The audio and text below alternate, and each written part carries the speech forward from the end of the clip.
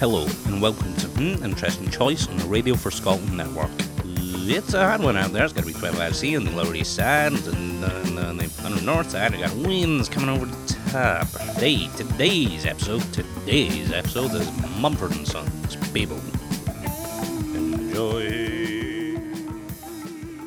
Today's episode has the first to feature my new phone, which is slightly larger, gives me better access to Evernote. It's huge. We've got that iTunes money now, so this is where it's going. I'm investing in the show. Yep, we're registered on iTunes. You can search. I thought you were going to say we're a registered charity. We're a registered We're also charity a registered on charity iTunes. on iTunes. But we accept money, and we are for-profit. We're one of the for-profit charities. We take cash. We do not take credit. No. This is a band that I'd quite liked when I'd first heard them back in 2009, and you were instantly very skeptical and unsure about the band. You were very hesitant. I had a healthy amount of skepticism of Mumford & Sons. I believe it's healthy. Yeah. So I knew that you probably hadn't listened to the first album. No, I still haven't, I assure you. Yeah, that would have been more difficult to do for this, I think, but this could just be our Mumford & Sons episode. There are some parts of this album that surprise me with how very good they are. But largely, they confirm my view that Mumford & Sons is a fucking boring band. This is a boring album to me. Some of the songs, I think...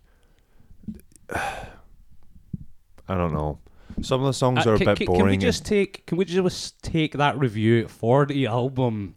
Like, maybe give it to them to sell it. This album... A thing with Mumford & Sons that they do, and we'll probably realise as we go through track by track, both of their albums are very front-loaded. They stack the album with songs at the beginning. I heavily agree with that. And they tend to do a lot of the same types of songs. They'll have songs that are really fast-paced and foot-stomping, and they're the singles, and they're really melodic, and everyone likes those. And then they have some ballads which some people like, but then they just do, towards the end of the album, a bunch of boring ballads. That's maybe what you're talking about there. Now, don't get me wrong. The banjo be banging on this album. That is just... It's a very, very good instrument on this album. I prefer the banjo work, Winston's banjo work on the first album. He's got some of the stuff is good on this. I'm doing a terrible defense of Mumford & Sons. Let's talk about running out of lyric ideas. A lot of symbolic walls on this album, guys. A lot of symbolic hearts, ghosts. And he's obsessed with eyes. I counted like 20 references to eyes. Oh, and every single character in a Mumford & Sons song is not healthy. They are weak and tired. And a lot of the imagery for they're pale. It sounds like a Game of Thrones or Lord of the Rings type thing. This is basically Tolkien fan fiction. Yes, in a way. This is from a song later, when he says the lyric, "Spit out some holy words." If you had an instinctual gut reaction to hearing me say that, wait until it's behind an acoustic guitar, a banjo, and somebody doing some vocals. There was a great interview by Father John Misty, a.k.a. Jay Tillman, but he was on Mark Maron's podcast talking about these new folk artists, and he came out with some hilarious stuff, just picking up on their lexicon that they used. And what was the list of it? It was something about a brother's wisdom always comes up. And Mumford & Sons are heavily guilty of that. Mumford & Sons basically have the best brothers in the world. Because why are the brothers so smart? How do they know so much more? Maybe Marcus is developmentally slow. Maybe he has some brothers that help him. That may explain a lot of the lyrical choices. And the guitar. His guitar work's good. I don't think you can criticise his guitar work. I don't criticise it. I just don't think it's particularly standout. It's good. It's good for what it is. It might be worth, at this point, reminding the viewer that we dropped the comedy section of the show. We're just a music review show.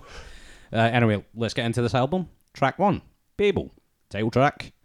This is a good song. I do like this song. This is your typical stomping Mumford & Sons song. Bear in mind, this is the first actual Mumford & Sons song I've listened to, so I listened to this. Listen to it on purpose. Yeah, you know what? It's decent. It's not the most traditional structure. They've done interesting things. There's really good playing on the banjo, for instance. Yeah, they kicked the this lyrics. off nice and energetically. Their first album, it was a strange choice. They had like a kind of choir hymnal type song that was kind of slow, but this they really hit it, and they've got an interesting Out of the gates. Out of the gate, they come out swinging Swinging the their gate. banjos. Swinging the gate. It's great song and great melody and things. It's almost as if it's been designed in a laboratory for someone to put some music over a photo album video of some kind. Like, scientists worked, and this is the perfect mathematical equation for that scenery. But the lyrics aren't amazing, and They're not. They're talking about sons here, and unborn sons, the Watchman's sons. Okay. So, what is this song about? It's very vague. It's about Grace and Joyce. Grace comes up multiple times in this album.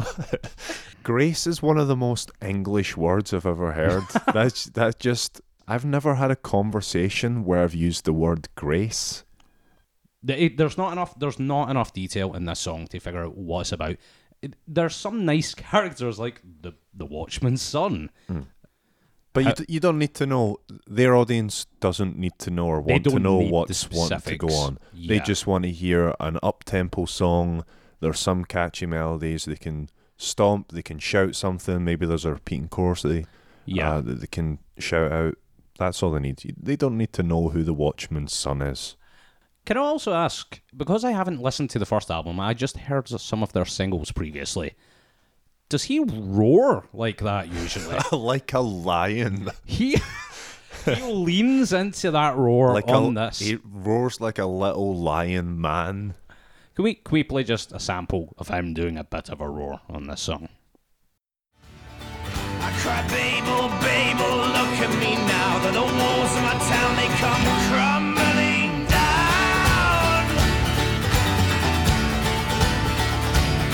You ask where will we stand in the winds that will howl as all we see will slip into the cloud.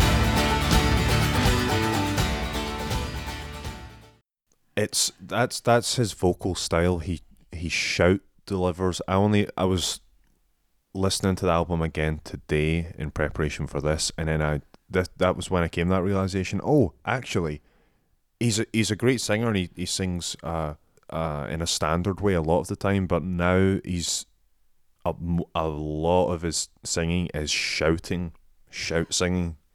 It sounds energetic. It does. Watch someone on stage shouting out their lyrics. Yeah. It's Man, fun. he's got to be very bored of doing that by now. Oh my god, I don't know how he does it. Let's go on to the next one. Whispers in the Dark. This is lyrically and rhythmically awkward as fuck. But that's good. This is a good song. I do like this song. I know what you mean about lyrically. Some of it seems a bit forced because he's rhyming. His pronunciation of the word chance is the second most English thing on this album after his like talking about Grace a lot. And he rhymes chance with once, is it? I can't remember all the different rhymes, but I think it's once, and then it goes chance. Again, like the previous one, it's got nice imagery. There's like a devil in it. There's a little red devil, I presume. They do a lot of biblical references. They're known for that. This is about Noah's Ark, I presume, and he's talking about putting his sins in. I don't think that's what Noah's Ark is for. You have to put your sins in 2 by 2 I wrote to pair them up. I was waiting to get to that point. You wow. set me up. We're going on to the next one. I Will Wait. Okay, first off, this sounds like it's a parody of what a Mumford & Sons song would be. This is like, it writes itself almost. I Will Wait. It's so empty lyrically, this song. I don't know. I mean, that it is a trite concept, but these...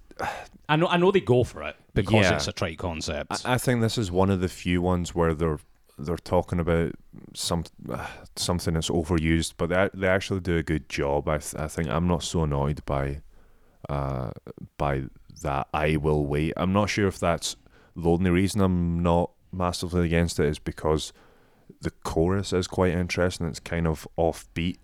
the strums and things, like you were saying, the last song was Last one kind of threw you. That this one, like I wrote it down. The chorus is very kind of musically interesting, what it does with the tempo and when the kicks happen and stuff. Again, I am kind of at least musically on board with the album up till this point. Let me just go through the first lyrics to this song, though. Well, I came home like a stone. He's rhyming home with stone. This is a good start. He's gone down his home. He's rolling down the hill. He's And a I stone. fell heavy into your arms these days of dust. These are really bad lyrics, rhyming very poorly. This are bad lyrics. These are bad lyrics. There's a lot of stuff about kneeling and forgiveness, and we're getting back into the biblical stuff here. I think They're going to church on this song. Yeah, if we're going over the lyrics again, I think this lyrically is much worse than the previous two. Because the previous two had those little characters, little bits of imagery. This doesn't. This just has... He goes home and waits for somebody, and that's it. Anyway, I will not wait. Let's go on to the next song. Holland's Roads. This is where the album starts tumbling down a hill of pretty fucking boring, uninteresting songs. The stone's back. Heart like a stone. Again, the heart is back. The heart has been referenced, at least in Babylon. Marcus Mumford takes on some kind of messiah role on this song.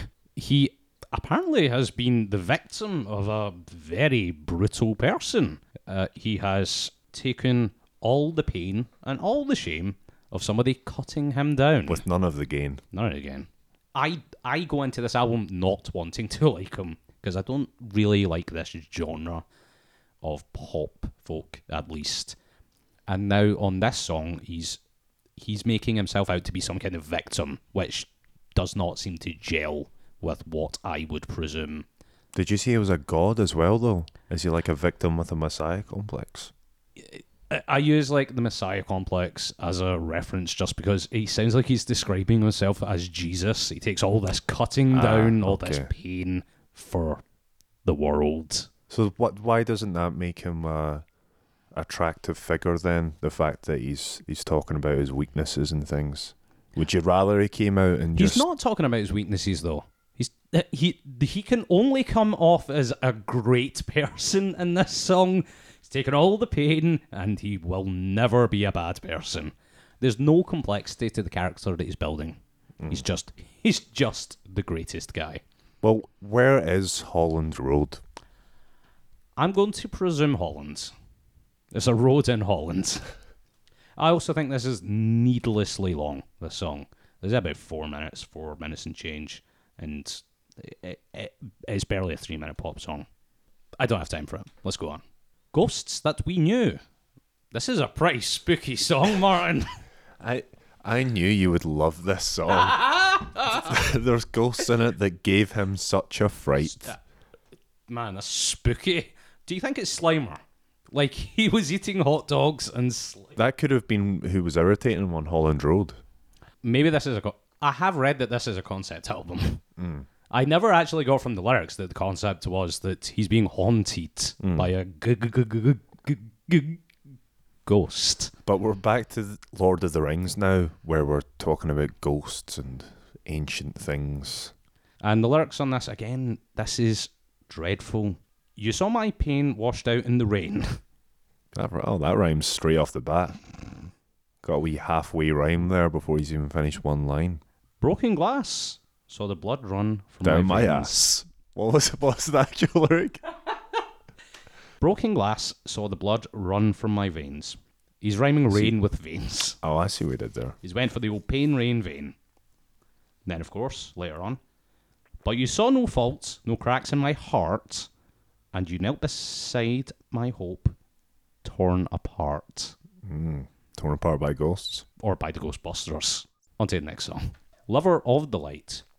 This is the last song that I like in this album, and it's maybe I think it is my favourite song on the album. This is one they've had for a long time, so like I was a big fan of the first album and went to see a bunch of gigs.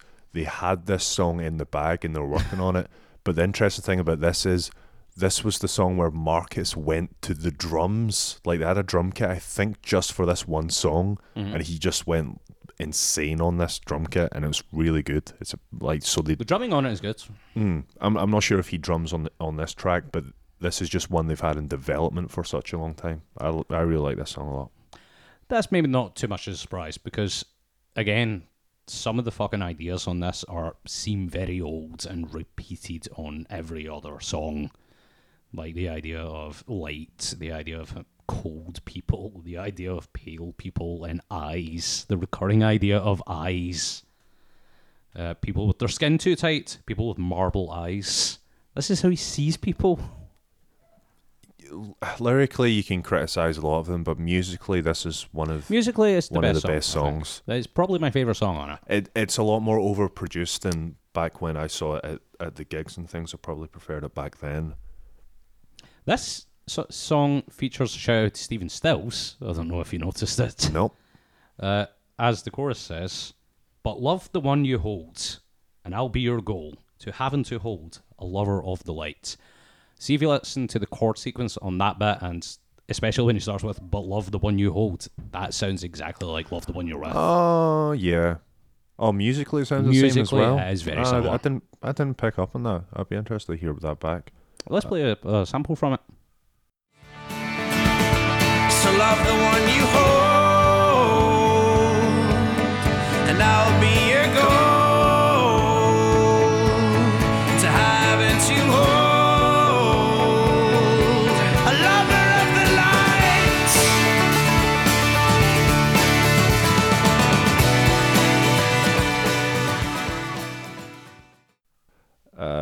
I really like the kick at the kick. have done wrong bit.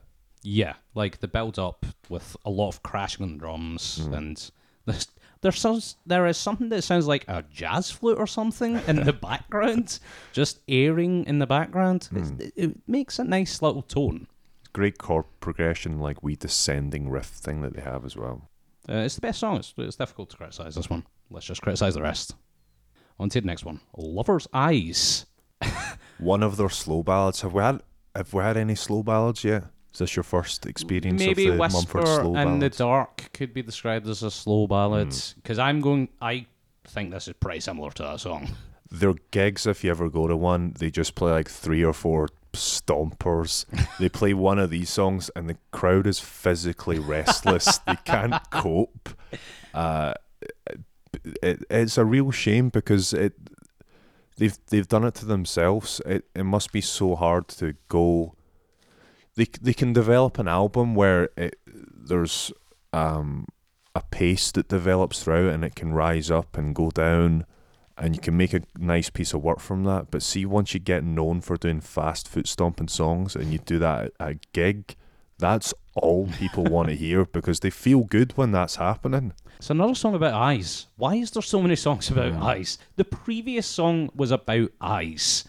"Neath the curse of my lover's eyes." Neath. Again, using the word neath. Let us go on to the next song. Another ballad.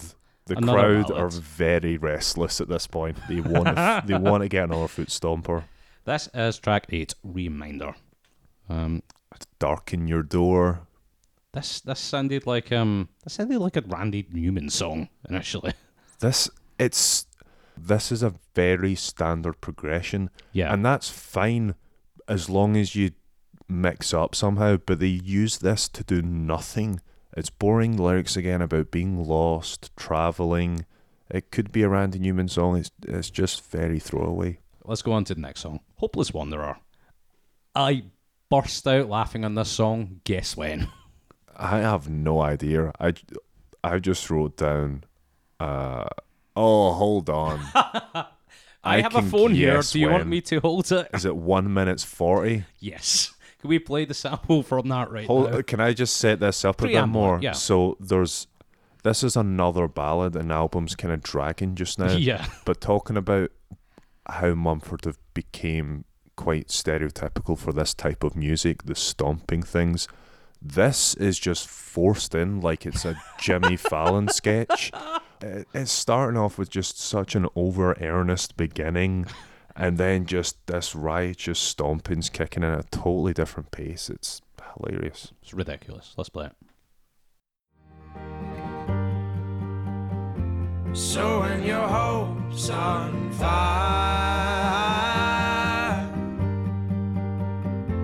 but you know your desire. Don't hold a glass over the flame. Don't let your heart grow cold. I will call you by name. I will share your role.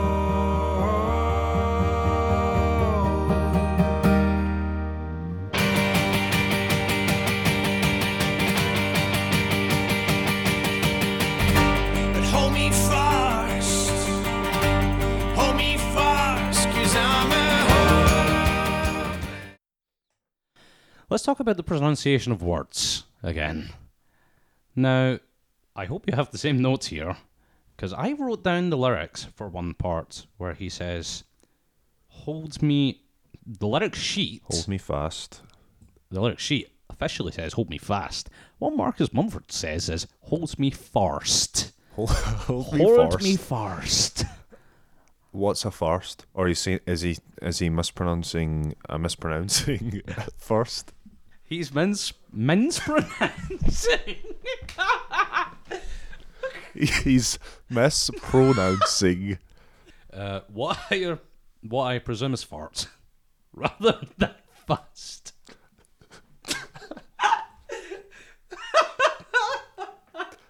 So you think he's saying, hold me fart. Hold me fart. Hold me fart. Because I am a hopeless wanderer. Who's he asking to hold it? Physically hold it? He's asking. Someone else to hold. He's asking his brother to hold his fart. His brother has a lot more experience than him, so he's a good person to ask. I will say that I did enjoy the guitar tone.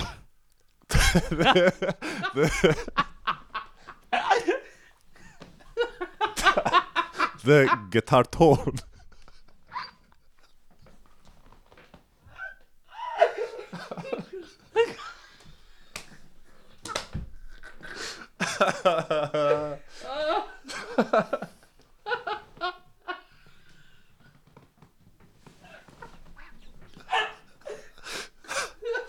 I like that this is the funniest part of the episode where we're just mispronouncing words. I like. So what did you like about the guitar tone? It's not distorted, but it's just slightly overdriven. It's that nice sort of clipping tone, even if it's playing like a ridiculous song. And this song, up till near the end, does not feature a banjo, but you just know he's sitting there waiting to demonstrate exactly why the banjo is in the guitar in this band and not a guitar. Just hits out with this really quick, fun, intricate, bouncing banjo. I like it. I think it's well played, and I like the tone. The public like the tone. Okay, I can accept that. Let us go on to the next song, Broken Crown.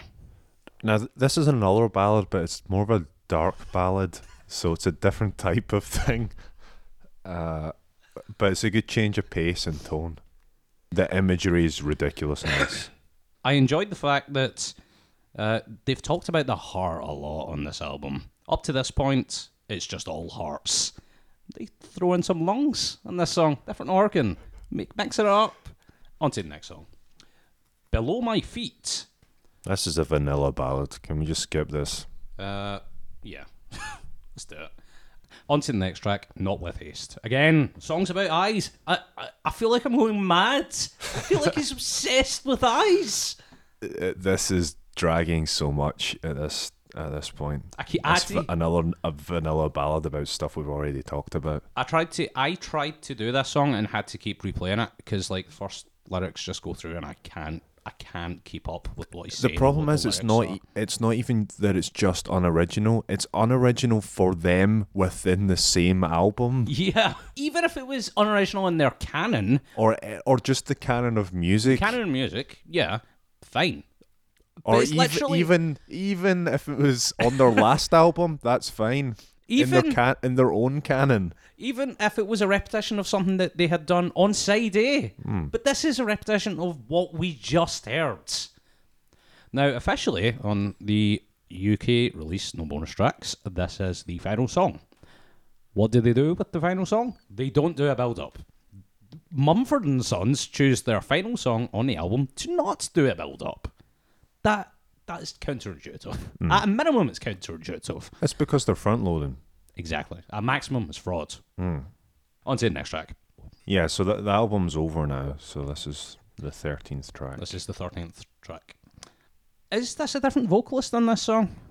If it is, then I'm happy with that person to be the vocalist. This isn't the one that has a sort of duet, is it? I'm not sure that it... well, it sounds like there's maybe more than one vocalist, so perhaps. For those below. No, but I think it...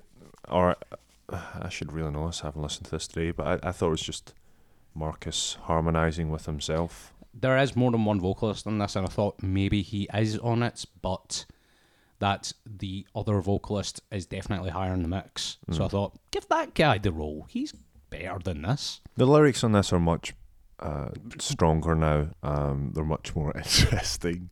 I would not say that. This is it's another more complex chord progression and melody, and there's nice finger picking. Musically, we're getting a bit better. Lyrically, we're getting a bit better. But the album's already over the last track, so... Yeah.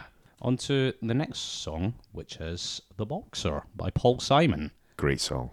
My mind was blown by listening to the song. There's all these details. Yep. There's all this narrative you can follow. Great structure. Great structure.